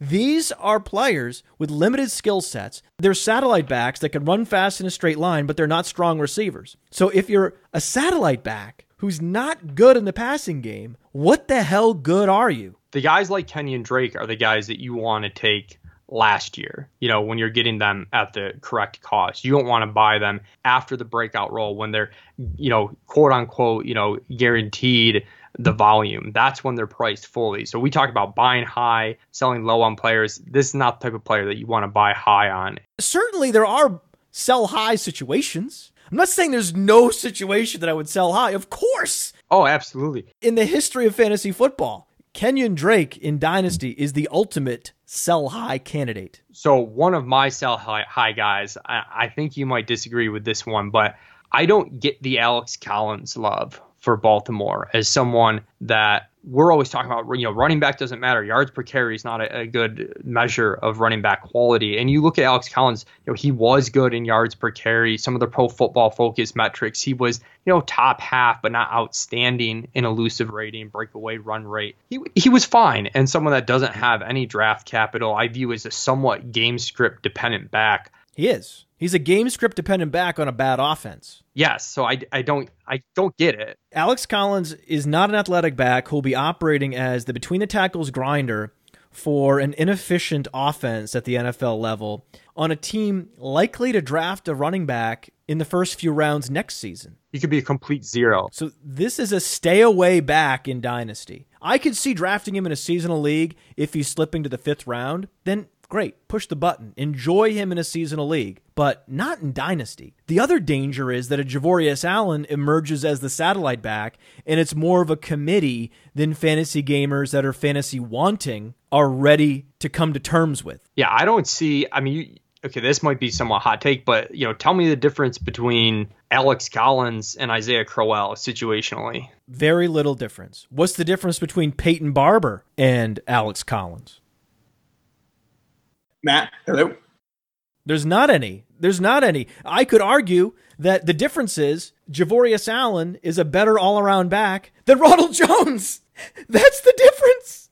The difference is Peyton Barber is in a better situation because Peyton Barber is actually operating in a prolific offense with more red zone opportunities than Alex Collins. Yet Alex Collins is being drafted 4 rounds earlier in seasonal leagues and 10 rounds earlier in dynasty startups, and it makes no sense. Yeah, even now you're getting Barber sometimes 8th, 9th round, and I'm not that high on Barber. I'm more down on Ronald Jones, but even his cost has come way down. But no one was high on Alex Collins last year. Alex Collins was an SEC pounder that everyone dismissed last year. Well, that's Peyton Barber. He was a pounder at Auburn, still posted a 30% dominator rating with 1,000 yards. Similar resume to Alex Collins in the SEC, was an afterthought in dynasty leagues, and then finds himself at the top of the depth chart scoring touchdowns. And in the case of Alex Collins, he showed efficiency in a small sample size. But counting stats are not the only source of small sample traps. You can also fall in an efficiency small sample trap. When a running back that's not particularly explosive goes out and posts efficiency metrics that you would expect from a David Johnson, you need to be wary that some of those long runs were the product of random chance and are not necessarily fully indicative of that player's ability. So when someone shows me Alex Collins' Pro Football Focus grade, I say, okay, great, do it again. Yeah, 100%. I'm right there with you. And then on the other end of that spectrum is Tevin Coleman. He's a player we know is explosive. And I also believe that Tevin Coleman has some of that Sammy Watkins brand equity around the league. I think general managers love Tevin Coleman like they, for whatever reason, love Sammy Watkins. It's why Sammy Watkins commanded the biggest contract among wide receivers in free agency, even higher than Allen Robinson this offseason. I can see a team overpaying Tevin Coleman next offseason. That's why I'm trying to stash him quietly in as many dynasty leagues as possible, thinking things could break his way this year. Great. If not, they most certainly will next season. Where would you like to see him go? Yeah, that's a really good question and a spot that I'm having some trouble with. But I think the Philadelphia Eagles is an interesting spot for him. That's it. I believe Ajayi is a free agent next year. Is that right? Same draft class. That's right. And neither one were first-round picks. And this is a coaching staff that has already proven they know how to utilize players correctly.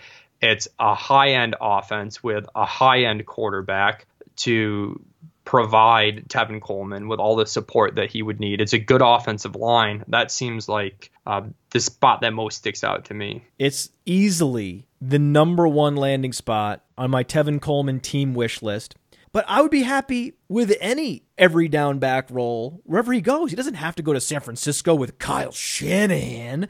He doesn't have to go to the Philadelphia Eagles and become a key cog in one of the best offenses in the league. Sure, that would be best case scenario, but I would even be happy with Tevin Coleman as just the primary back for the Dolphins. Like, that would be better than where he is now, a secondary back for the Falcons. And Trey Burton just left the Eagles. So, bummer for Trey Burton. He goes from winning a Super Bowl to the Bears.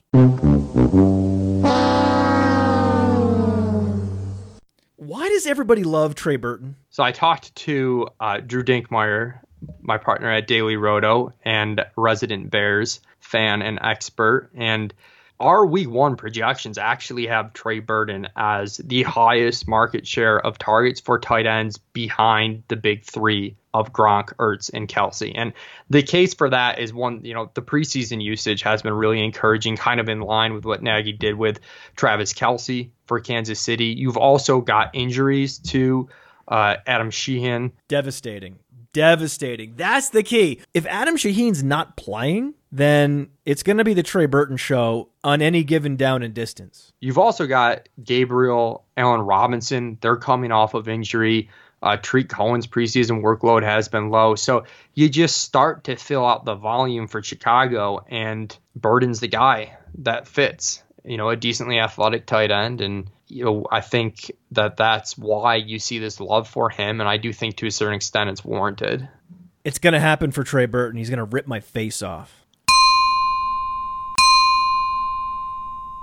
Shh! Spoiler alert! In the latest Mission Impossible, Tom Cruise ripped his face off again. Another incredible ripping off of a face. I think Tom Cruise is the best actor of all time. He has the blockbuster hits, he has the longevity, he has the comedic timing, and the ability to carry an action movie. So there's no better actor in the history of movies than Tom Cruise. Is Tom Brady the Tom Cruise of the NFL? Well, first of all, Tom Cruise being the best actor of all time is an egregious level take. Yeah, he's so much better. I mean, you could say, but in the theater, it was Sidney Poitier. Yeah, sure, okay. Marlon Brando, sure, okay. The critics, the film grinders, right? The film grinders preferred Marlon Brando and Daniel Day-Lewis and Sidney Poitier. But when you look at the metrics, I just focus on the metrics. I don't watch the film. I don't watch the movies. I just look at the metrics. When you talk about earnings per movie, production, efficiency, longevity, earnings, eyeballs, no other actor comes close to Tom Cruise. He's not comparable. And the fact that he's in his mid-50s, he's older than Wilford Brimley was in Cocoon. And he's carrying the biggest action movie of the summer. That's the equivalent of Tom Brady leading the Patriots to the Super Bowl at age 41. I hate that you feel the need to further torture me and force me to acknowledge not only the greatness of Tom Brady, but the fact that I'm not going to be rid of him probably anytime soon. That's right. Because just when you think you're rid of him, he's going to tear his face off. Finally, we can beat up on Brian Hoyer. No, it's actually Tom. I'm a newfound Browns fan, and I have a newfound habit of taking the wayward franchise under my wing, like a lost puppy, nursing it back to health. I'm doing that with the Browns, and I want to do that with the Bills, but the Bills have to bottom out first, and the Bills fan base, #Bills Mafia, has to come to Jesus. And there has to be a humbling moment where the team finishes in last place and everything's on fire and it's apoplectic in Buffalo. Once we get to that point, the Podfather will ride into Buffalo and encircle the community in a warm embrace, as I've done with Cleveland. Because I could see myself one day wanting the best for Buffalo, and what I would hope that they would do heading into 2018, assuming they finish last. Just a foregone conclusion. And refuse to burn the first overall pick on a quarterback because of the Josh Allen sunk cost. So my solution would be for the Bills to go acquire Teddy Bridgewater. I think the Bills could win a Super Bowl in 2023 with Teddy Bridgewater. Do you agree? I'm a Teddy fan. I mean, I'd like to see that. Right? I just think that this franchise is so committed to Josh Allen but that's part of the reason why I'm conflicted with the Peterman-Allen starting thing, though, because do I just want Allen to start and sort of flame out immediately so we can stop fooling ourselves for longer? If I were a Bills fan, that's what I would want to happen. But I'm afraid Peterman is going to exceed expectations to such an extent that it will allow the team to win more games, create a better runway for Josh Allen to not look horrible at the end of the season, and instill the franchise and the fan base with hope heading into 2019, and then you're another 2 years away from solving the quarterback problem. That's what's actually going to happen, and that's worst case scenario. When you came on my podcast and we talked about what's the worst case scenario in the draft, well, they shouldn't draft Josh Allen. They shouldn't trade up. They definitely shouldn't do both. So we have a habit of coming through on the worst case scenarios. I had forgotten about that. Oh, we called it. Oh, we called the ultimate hell for the Bills franchise. We told you so. Now, I get you out on this. One more told you so, but make it bold. Make it very, very bold. I want the boldest told you so you can possibly muster. Give it to us. All right. David Njoku, top 3 tight end this season. Whoa!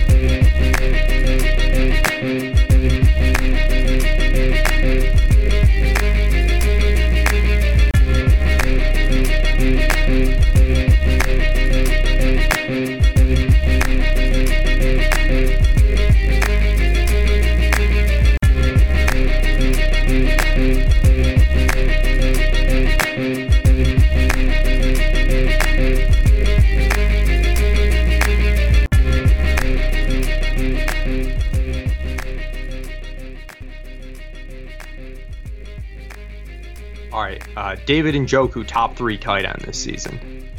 Whoa! Right? Right? So we talked about the routes to volume when we were messing around with Jeff Janis a little bit, but same thing applies to Njoku, even though it's at the tight end position. Elite athleticism, capable quarterback play, possibly really good quarterback play if Mayfield gets in there at some point. You just start to see where the efficiency, I think, is going to be there. Will the volume be there? And there's a few routes to that happening. There's absolutely routes for Njoku to command a high volume. If for whatever reason Josh Gordon isn't on the field, then you could argue he's the second best receiver in that passing game after Jarvis Landry. And the best downfield weapon, because the other receiver across from Jarvis Landry is going to be Rashard Higgins, because no team has the courage to do the right thing, which is start Jeff Janis. Welcome to the Sonic Truth Dynasty podcast. Greg Williams with fake glasses and fake hair and a fake goatee, who, playing the movie villain defensive coordinator role. The players don't respect Todd Haley, never have, in any stop he's had, partly because he doesn't wear clothes, so that hurts him with the players. That hurts his credibility, always being naked. So there's that. Oh yeah, where's your lineup optimizer or whatever? And I'm like, we don't even know who's playing in week 1 yet. Like, we don't even know. Like, how you can't do anything until you know if, Marlon Mack's going to play and McKinnon's going to play and all these guys are going to play. You don't know who's going to get cut. It's just like, what? You don't know who's going to get traded? We haven't seen Golden Tate get traded to the Patriots yet.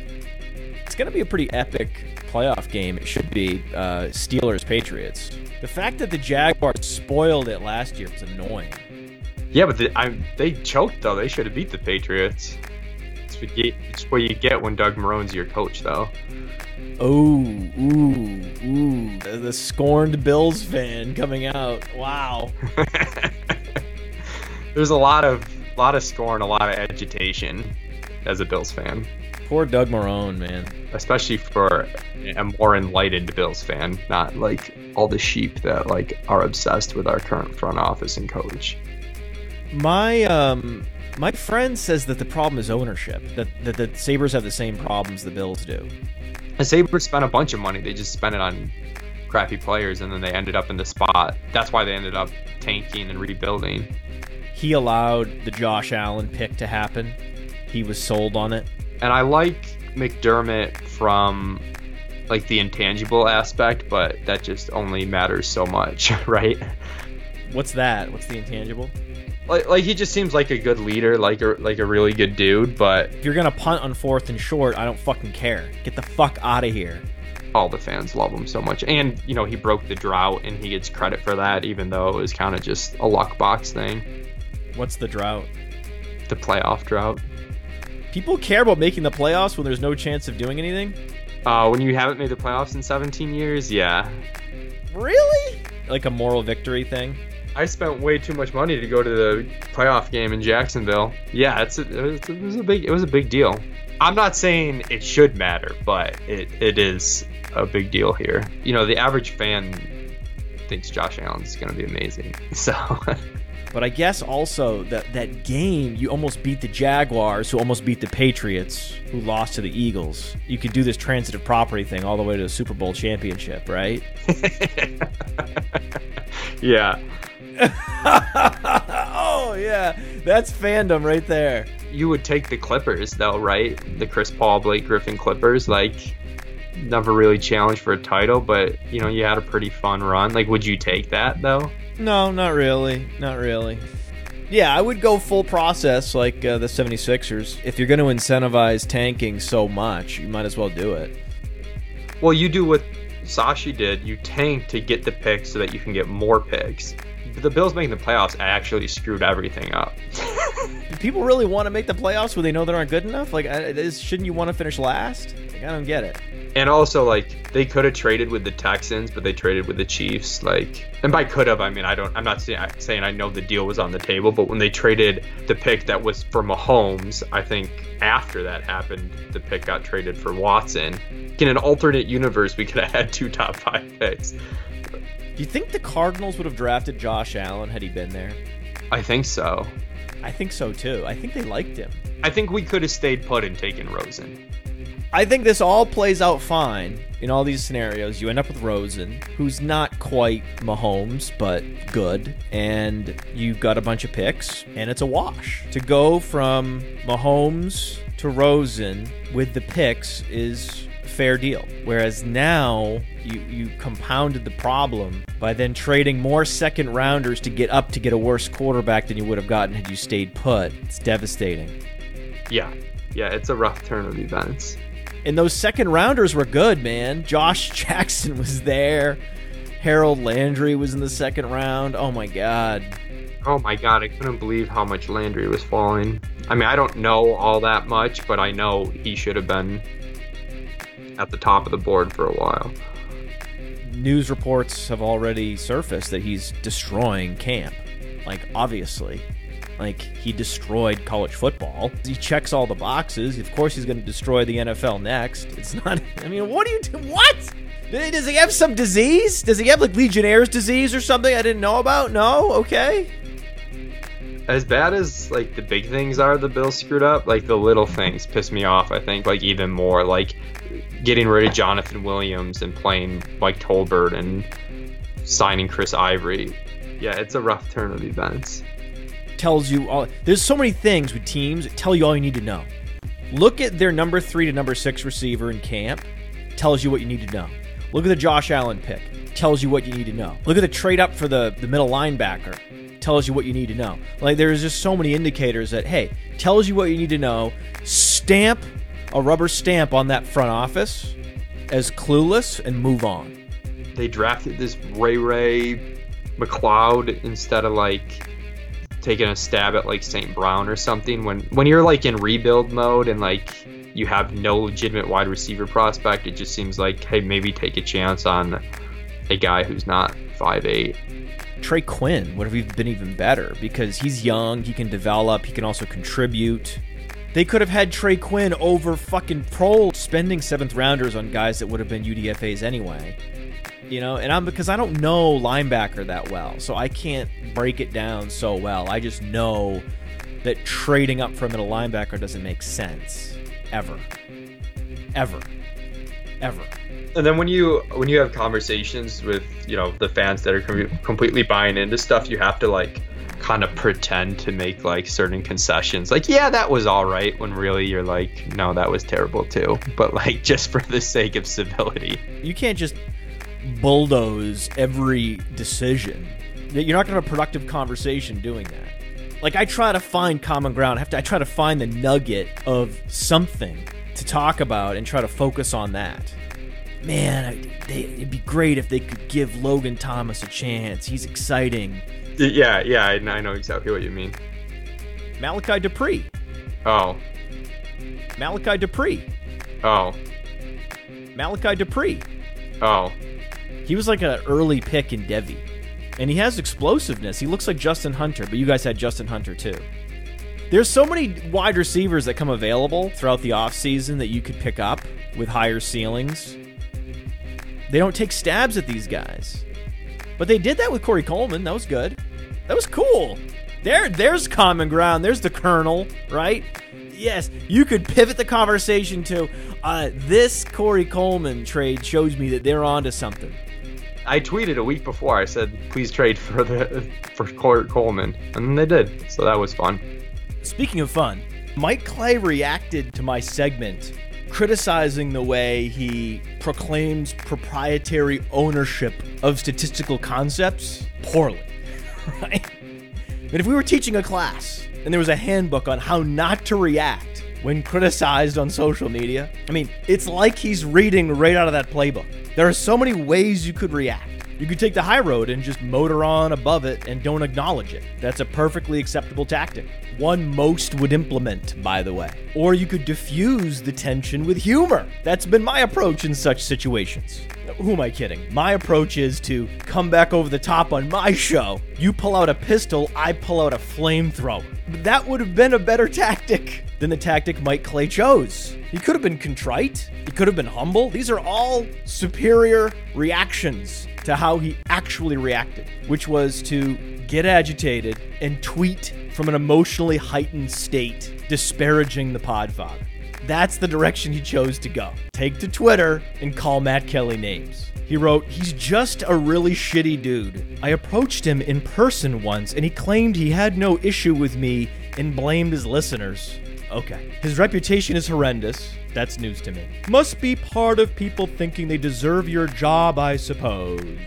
Yeah. He's not done. He's not done lashing out. Is that the guy who always talks shit about me into the mic, but when approached in person, predictably blames his listeners and says he never said anything? I'm shocked. He's just following up with some of the same sentiment, but this time calling me that guy, as if he doesn't know my name. My name is Matt Kelly. My name is Fantasy Mansion. My name is the Podfather. You know it. Stop pretending you don't know who I am. That's disingenuous. But everything I'm reading here is disingenuous because it's not true. I broke down those tweets and recounted my version of my encounter with Mike Clay on the Backstage Pass show. Mike, I'm sure you know this, but you can just go to patreon.com/Podfather and listen to the Backstage Pass. We posted a 45-minute show fielding Dynasty trade questions from listeners in the community and debunking the idea that I sidestepped Mike Clay by just blaming the listeners, as if there's not an obvious response to that, which is, well, you're accountable for the things you say into the microphone. You don't have to react to any emails or tweets from listeners.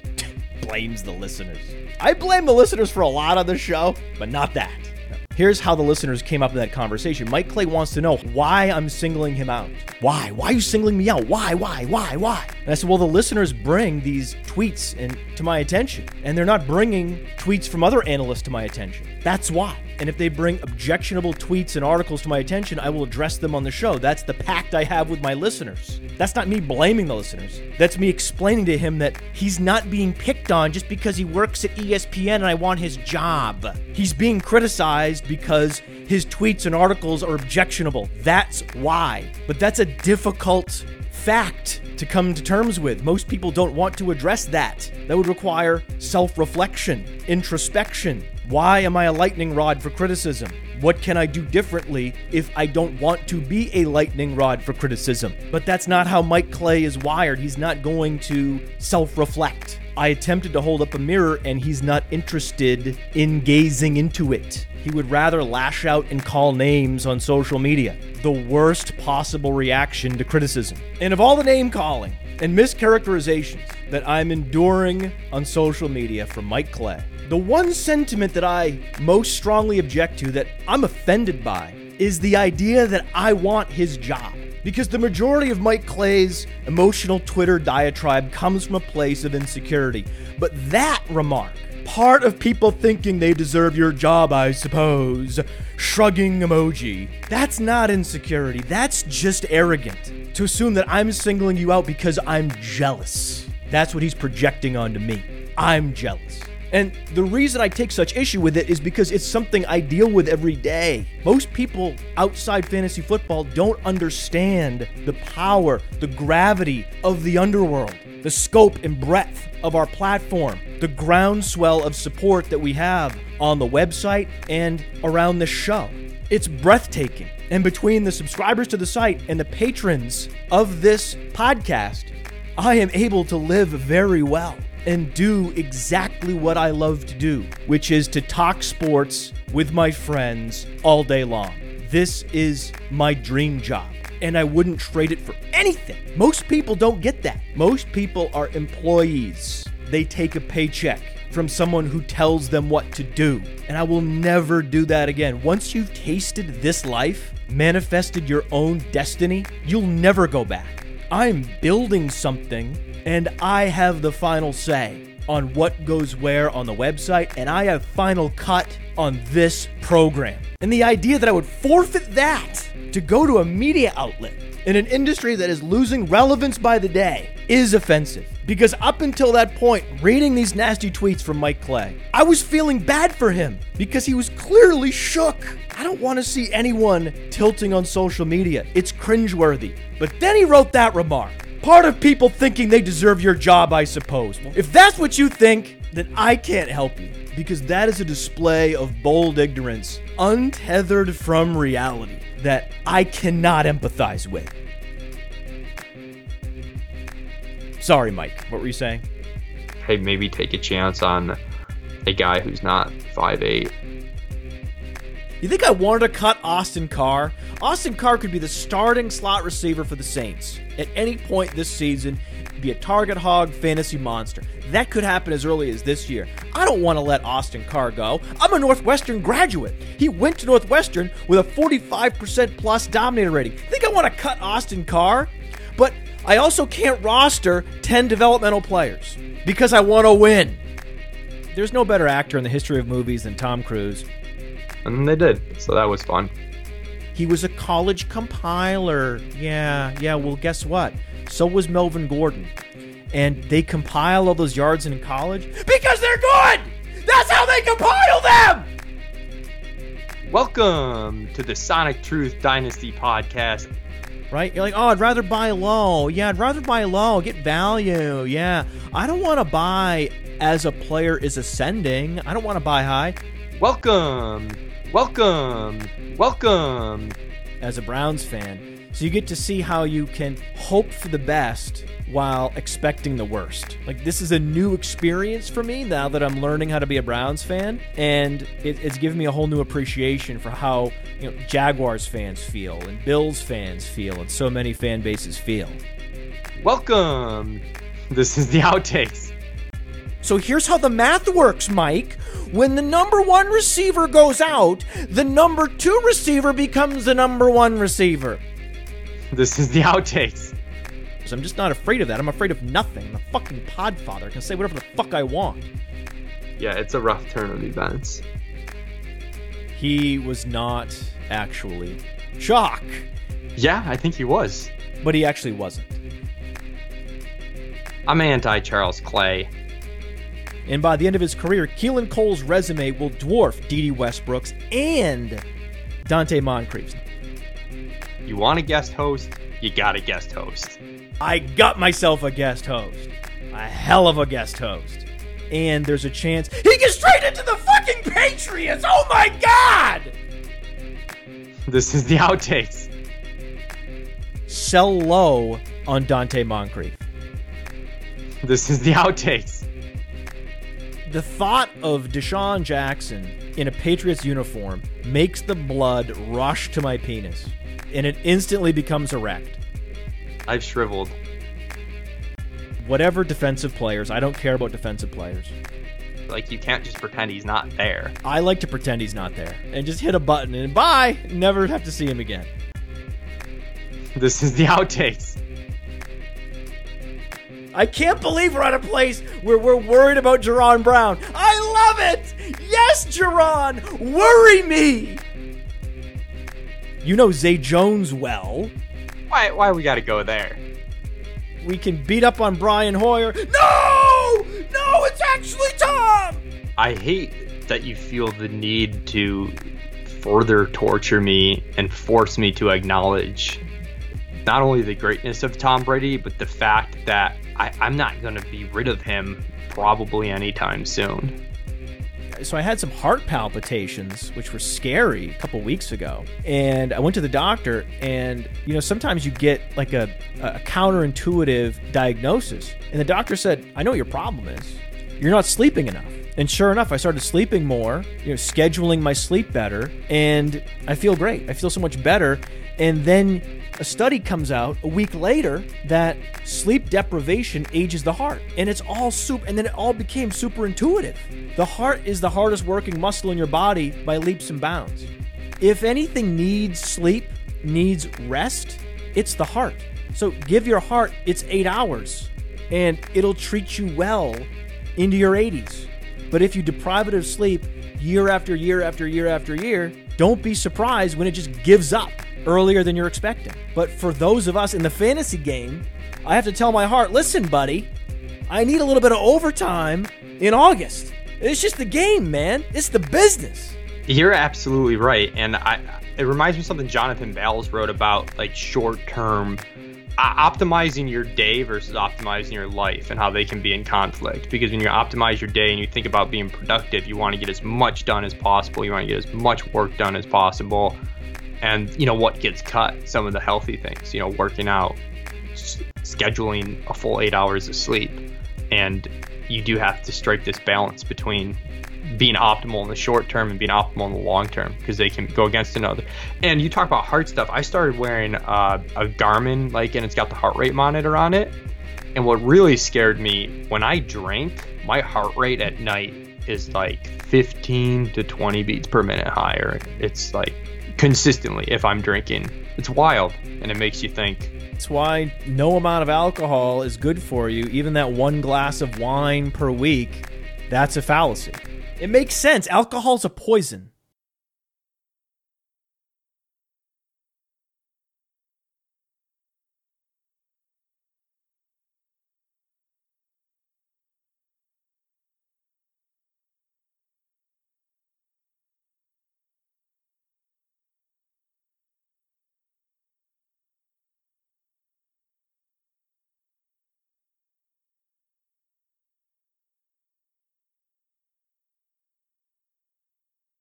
My name is Matt Kelly. My name is Fantasy Mansion. My name is the Podfather.